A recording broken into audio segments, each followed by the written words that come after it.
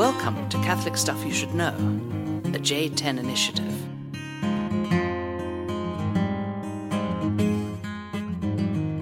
Hey, welcome back to the podcast. Father John, Father Nathan Goebel. Greetings. Good to be back with you today. We are beginning the toast here to St. Bruno. Cheers. Chin chin. Chin chin, a little chartreuse today is our drink of choice. Chartreuse, of course. That's the loon. Pretty soon we're gonna bring the loon all the way into the podcast. The loon clock. It's always a little ominous. It's like, oh, what's going to happen right now? The werewolves. But if you want to know more about chartreuse, you can go back to the early days of the podcast, to one called the Grand Chartreuse, the chart house that St. Bruno founded the Carthusians. Anyways, not our topic. Not our topic. But it's good to be with you. Father Nathan, we're here in his man cave, and we've got our podcast set up. He's got the glorious Illini flag draped behind him. That's right. And I have the flag of Switzerland behind us here in our new studio, which is coming together piece by piece. Yeah. But again, it's good to be back. Just a quick note on last week. So Culture Stuff You Should Know popped in last week onto the feed. And not to confuse you, what that is we want to get something out every Thursday. But because there's just two of us right now, every once in a while, we're going to need a little help. So they're just going to kind of pop one of those guys out for us. And so that's what they did last week. That's what it is. I was on silent retreat. Yeah. Oh, we haven't talked about this yet. So yeah, I'm just learning about this. We're doing this now on the, Mom and Dad sometimes have to keep things from the kids, and so... Yeah, and apparently sometimes Dad keeps things from Mom. So, they actually posted on Catholic Stuff a podcast of their own doing? Yeah, because they're our friends. So they're Catholic Stuff light. Yes. It's like the Diet Coke version of Nathan Goebel. Whatever. So anyways, that's going to happen every once in a while because we want to be consistent. Every Thursday is our plan to get the podcast out to you. And again, we are grateful for a couple of things. First off, because I'm actually speaking into the right now you're speaking side, to of the right side of the microphone. Our technologicals, the keyboard wasn't working for the last half hour, so it never ends. That's great. But we are we're so grateful for a lot of the emails we got from the last podcast on the truth. Such kind, generous, thoughtful words. So thanks for your response. Thanks for your reception of that. It was just amazing to hear from so many of you. We're happy that so many of you it spoke to your experience, that we're not the only ones in situations like that. So thanks again for that. That's right. I'm fresh off a silent retreat, so I could just talk for the next half hour straight. So you better get some words in here. And I'm fresh off of not being on silent retreat, so I'm probably even more amped up. The one thing that's good about being off silent retreat is that when you go on silent retreat, you usually get one song stuck in your head. And they handed me a book on the first day, and the title of the book was Too Deep for Words. And instantaneously, I had stuck in my head that great 80s love song, More Than Words, by the band Extreme. Yeah. You know what I'm talking about? Yep. And it was on repeat for the next 5 days. How's that go? More than words is all that I have to do. Something like that. And so I'm make it real. So I'm happy to be out of silent retreat, so that I don't have to hear that on repeat anymore. Yep. So that's for our listeners who are probably late 30s. That's a little ahead of our time. But yeah. Father Brian Larkin, I think he likes to play that one. Well, when he for sings. our under 15 crowd, the song that's currently stuck in my head is "Turn Down to What," which I think is just so funny and obnoxious. But whatever. Turn down for what? Is that what it is? I think so. Turn down for what? But we can't sing it because it would make our machine clip. So first off, I have to give a big thank you because I was kind of stuck in my rectory for quite some time in terms of just you get in a grind. You're just constantly going between the parish, the rectory, the parish, the rectory, the cemetery, the parish, the rectory. And it had been quite some time before I had visitors. And I mean, people would come down and visit, but nobody was actually coming to visit for an extended period of time. And then I just got a plethora of people. Father Raymond Goronsky, our spiritual father and friend, he came into town to baptize Brandon Smith's baby in the Tridentine rite. So I have absolutely no idea how that went. But he was down, he stayed, and then the next night, my brother Michael came in, and, side note, John and I had actually secretly hoped that Mike would be willing to do a podcast with me. He's my older brother. He listens to the podcast. He's like totally embarrassed, and his ears are turning red right now. But he was a little too chicken to get behind the mic. I was like dead serious. I was like, Mike, let's do this. This will be awesome. And he's like, yeah, I don't think so. But this is what my brother did, that all of you need to salute him. And if you ever see him or, meet him, you owe him a beer, because he asked me, what do you want to do on my last day here? And we had great plans of going golfing and maybe, going up to Pikes Peak and whatever else. And I looked at the podcasting equipment that was still strewn all over my living room, yes, with cords everywhere. And I'd already moved the chapel that was in the smaller room upstairs. And I had envisioned, long before my brother got there, at some point I want to move everything into that room. And so we did that. Literally for 2.5 hours, we moved everything out of here, moved the chairs in, set up the podcasting equipment, and then spent about 45 minutes trying to figure out why the monitor's not working. And it was the strangest thing. Like, I plugged it in exactly where it was last time, and then eventually we got it working. And then he said, "We need to go." I was like, "What?" And he's like, "It's 11:30, and his flight was at 1." Oh my gosh! So we took a quick shower, separate. We are brothers, but we're not into days of bathing together. We're not into water conservation. And then we ran off to Chick-fil-A, and then he headed out. And honestly, this is a pretty sweet room. I was fairly excited about it, and so hopefully, like, we're not like continually having problems with our equipment, but we say that every time. We say that every week. And then today the keyboard wouldn't work. That's right. But we're rolling now, so we're good. We're off. We're off and running. And so we got a topic. We do have a topic. Okay, let's get to it. So this one's not terribly deep, and frankly not extremely well researched. But, sometimes you just need a little snack pack. Like, you don't need a scrumptious meal. You just need a snack pack. So this hopefully will be a snack pack for all of us. Trade you that banana for that snack pack. Can you name the movie? Billy Madison. Billy Madison, okay. If you don't go to school, you're going to have to help me shave my armpits. All right. Okay, so I thought it was fascinating. A few weeks ago, we had, on Sunday, we bumped the normal Sunday, like the 23rd Sunday in Ordinary Time, for the Feast of the Exaltation of the Holy Cross. That's right. So normally, the Exaltation of the Holy Cross is a feast, and this feast is so important to the life of the church that we actually bump the normal Sunday, which is always a little Easter of sorts. So we're celebrating again the resurrection of Christ on that Sunday. Okay? Yeah.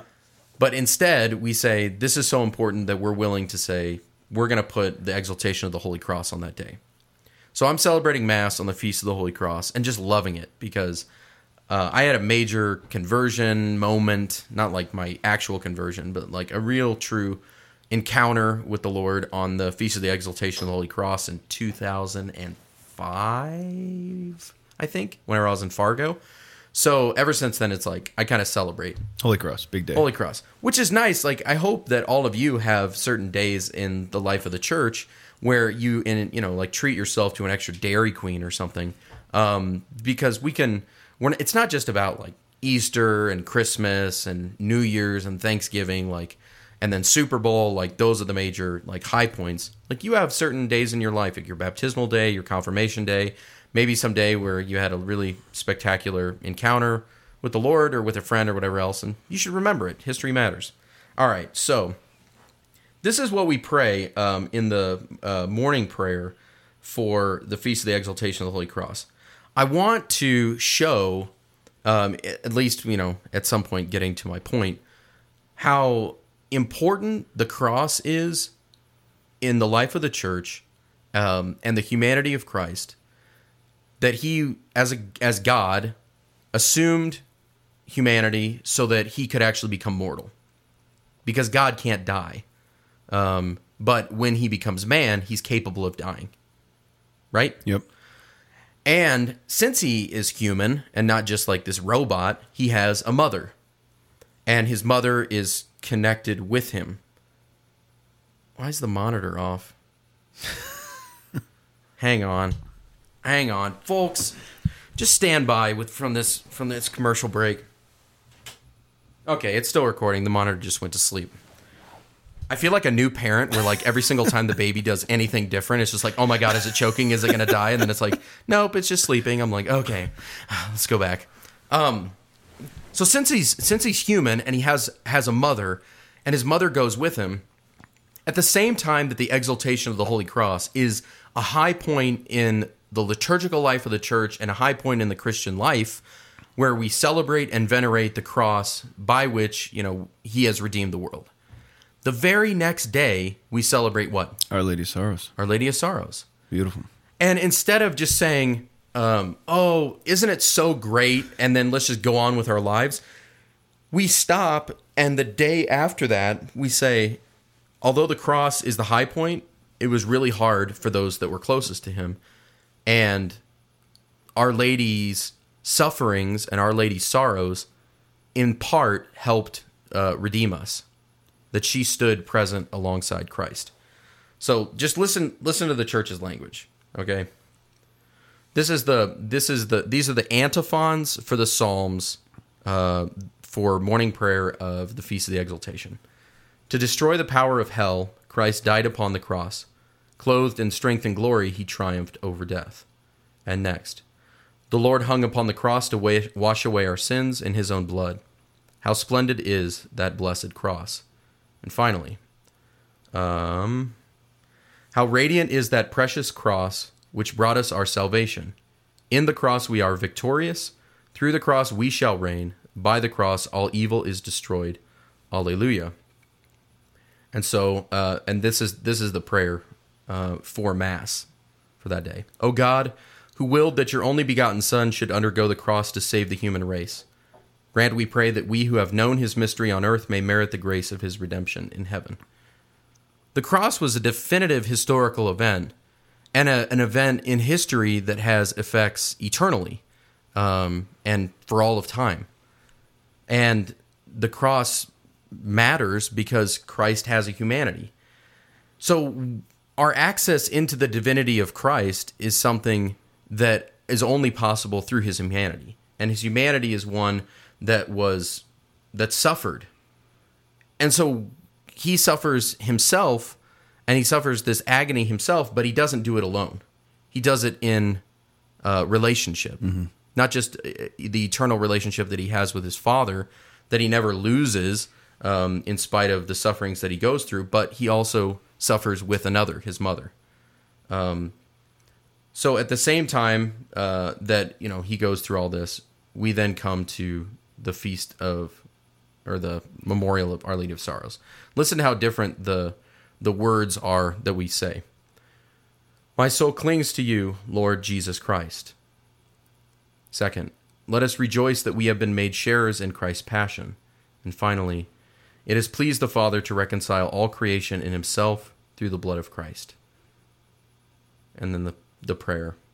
O God, who willed that when your Son was lifted high on the cross, his mother should stand close by and share his suffering, grant that your church, participating with the Virgin Mary in the passion of Christ, may merit a share in his resurrection. Amen.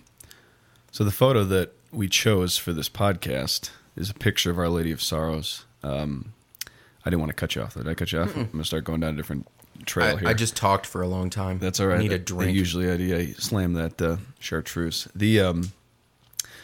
So I was praying on this silent retreat, and I was having a hard time kind of finding a spot to I just wasn't feeling it, just singing more than words in my head. I was just like, man, this is just not working, this retreat.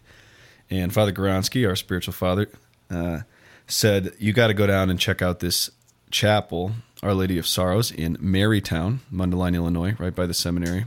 And that's where the photo's from. And it's absolutely stunning. It's just a stunning place to pray there. And I spent a lot of hours there because I just felt a lot of consolation. But there's two things that I thought were interesting. Number one is that when I was praying with John 19, All right. So the crucifixion, according to John, he says when Jesus looked, he saw his mother standing by the cross and the disciple standing by the mother. And then he says, "Mother, behold your son," and to the disciple, "Behold your mother." Yeah. But I thought was interesting about that is it wasn't they're both standing next to the cross. Yep. It's the mother's next to the cross and the disciple is next to the mother. And I think what that said to me was that Mary is completely and deeply configured to the cross of Jesus, entirely, spiritually. And so we recognize her sorrow at the moment of the cross as the most definitive relationship to the cross. And I think what it reveals is to take Mary as mother to receive that from Christ personally means to recognize that Mary, you have to kind of go through Mary to get to the cross of Jesus, to really understand it. And you have to enter into the sorrow of Mary to even try and understand and make sense of your own cross. And it was a totally different thing for me because as a guy, it's just kind of like, suck it up and suffer with Jesus. You know what? It's just like, suck it up, take your assignments as a priest. Okay, the keyboard doesn't work, whatever it is, the chartreuse isn't as strong because it's the light. There's two different kinds of chartreuse, whatever the crosses of your life are. But it was just a different approach to say, like, allow it to enter into Mary's configuration to the cross and to see your own life in relationship to that. So I thought that's the first thing. And then the second thing is today's the Feast of St. Bruno, and Bruno's got that famous and wonderful line, Stat crus dum volvitur orbis. Yep.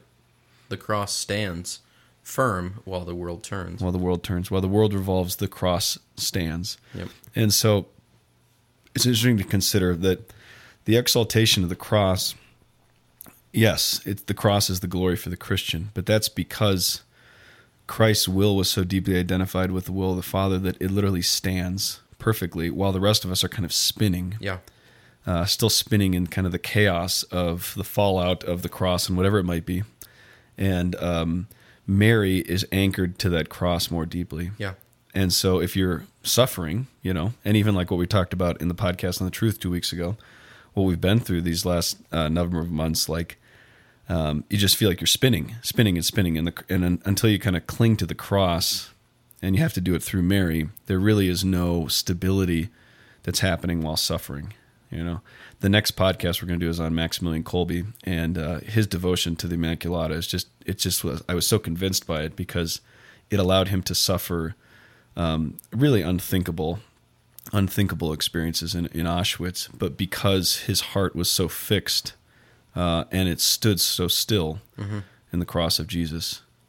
We were talking a little earlier today about acedia or achadia, the virtue of spiritual sloth, which we both struggle with in different ways. Sorry to make a confession for you as well. I should say I struggle with.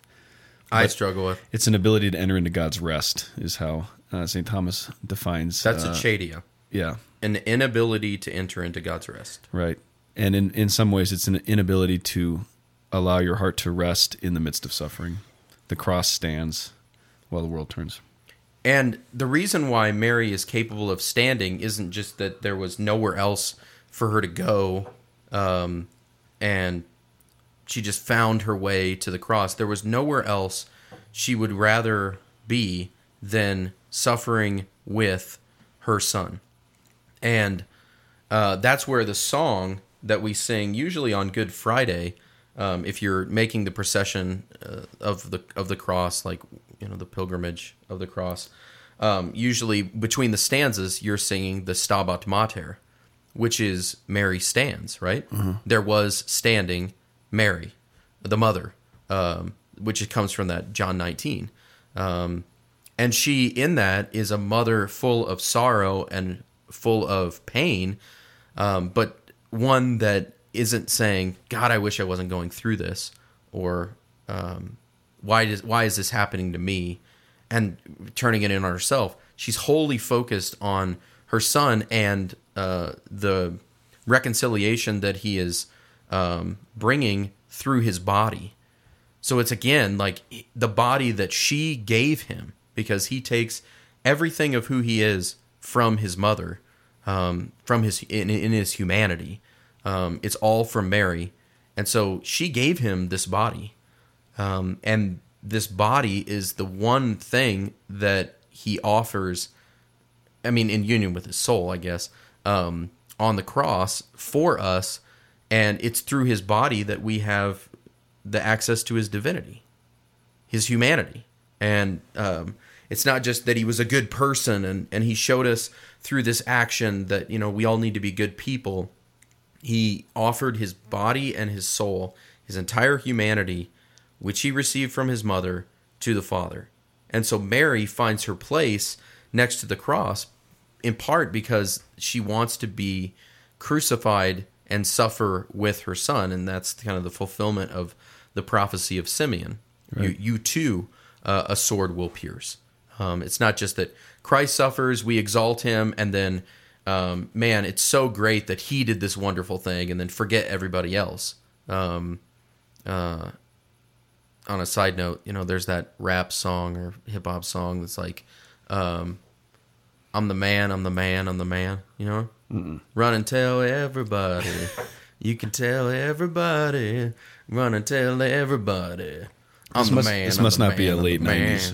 No, this is recent. That's but all, like they all were I know is like, they were playing it during like, if it's not the Nelly days, then I don't know. One of those montages of like the NFL football, like where they're like showing like all these great catches, and in part I'm thinking about this because John preached about this yesterday at Mass at my own parish. Maybe we'll explain to that later in the next podcast. But he was talking about how these people make these great acts through sports and everything, and then we just want to like give them accolades and everything.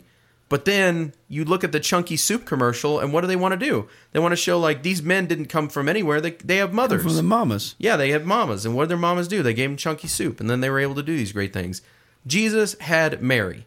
And in order for him to do the greatest act in human history, which we exalt and acclaim and give thanks to God for, he didn't do it alone.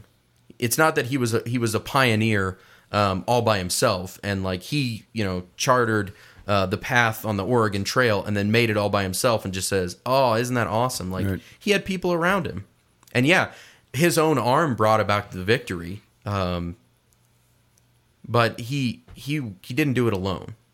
I don't know. One of the interesting things to consider also is, like you're saying, about his humanity being received in his body from his mother. Balthazar's big on this, but he says that a child comes to know of the mother before it comes to know of himself.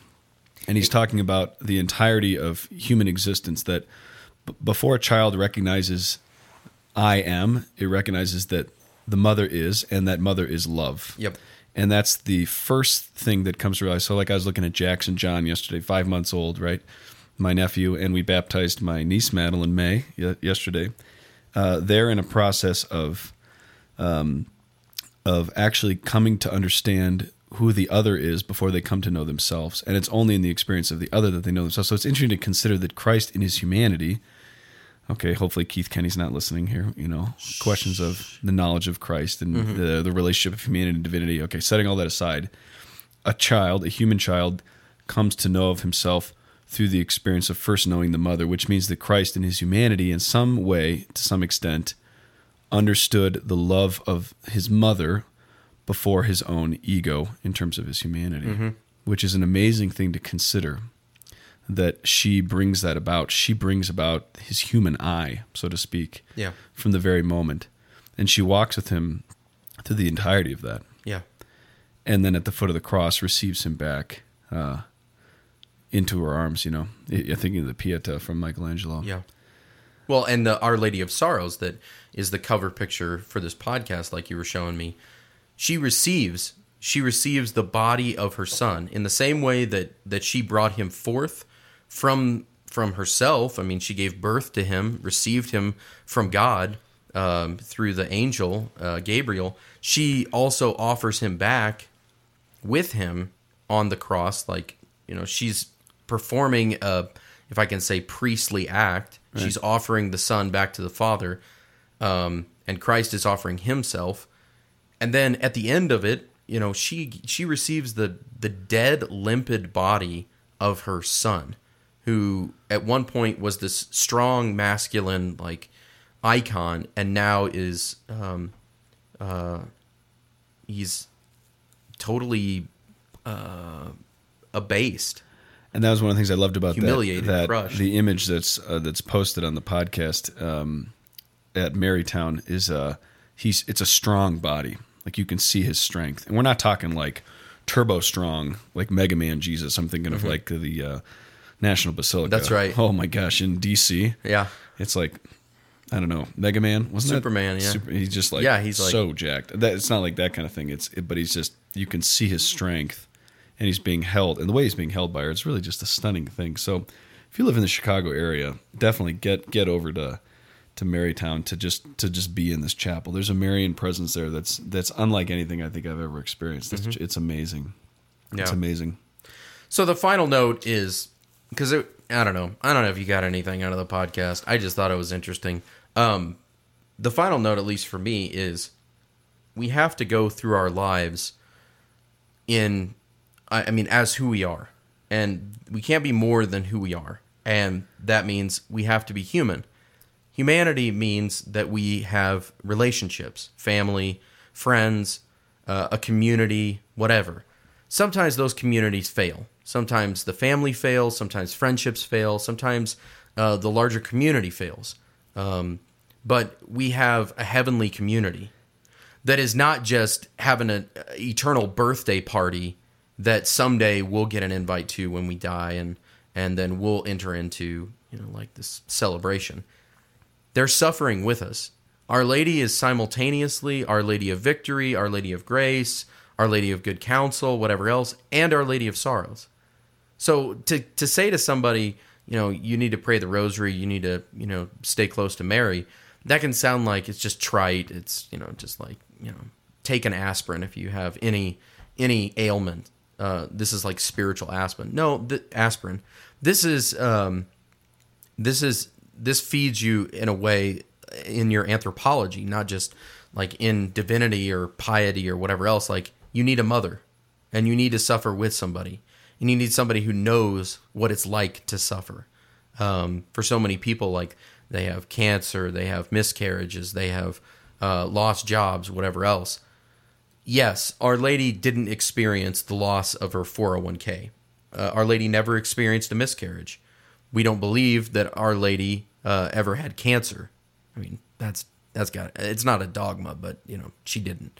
Okay, but she suffered, and the way in which she suffered is such a deep and resounding suffering that she continues to be Our Lady of Sorrows, because Christ hangs on the cross until the end of time. In some ways, the cross is standing, but it's not just an empty cross. His body is still on there, and yet he reigns. His wounds are still there, and he reigns in glory with his mother. So I don't know what you're going through. I don't know if you're having a bad day. I don't know if you're even following us, but and I think the last thing I would say, just to add on to that, is that the difference between Our Lady of Sorrows is that it's only in Our Lady at the cross where Jesus gives Mary to us as mother. Yeah. That's where we receive the mother. So if you're at a place where you're like, I don't really have a devotion to Mary, this whole Mary thing kind of freaks me out, these guys talking about Mary, it's at the cross of your life, if you're standing with Christ, that he'll give you the mother and teach you how to stand with him at the foot of the cross. Mm-hmm. So there you go. Yep. Happy topic. Do. But don't take my word for it. Ba-da-bump. I think that's about it. That's it. Catholic Stuff Podcast. Wait. We got to say hello to some people. Oh. Man, you almost screwed up. Whoa. Big I time. told him, I said, don't let me forget this shout out. Okay. Pam Anderson. Pam Anderson. At St. Francis Cabrini. That's right. Chatfield High School marching band. Can I have a favorite fan right now? Can I say that? Well, you just met her yesterday. I know, but it was wonderful. There you go. Pam, that's for you. There's our shout out. And thanks for listening. And then Jack Rushoff. Jack Rushoff saved the day yesterday at Cabrini. They all abandoned him and fled. The deacon threw out his back. My dad decided not to serve. Goebel decided not to come to Mass. Yep, and I was did. like, sweet. So I made a total fool of myself. But his own arm brought about Jack victory. saved the day. I told him he'd get seminary credit for that. So, okay. CatholicStuffPodcast@gmail.com. Thanks for listening. We'll see you next Thursday. Laters.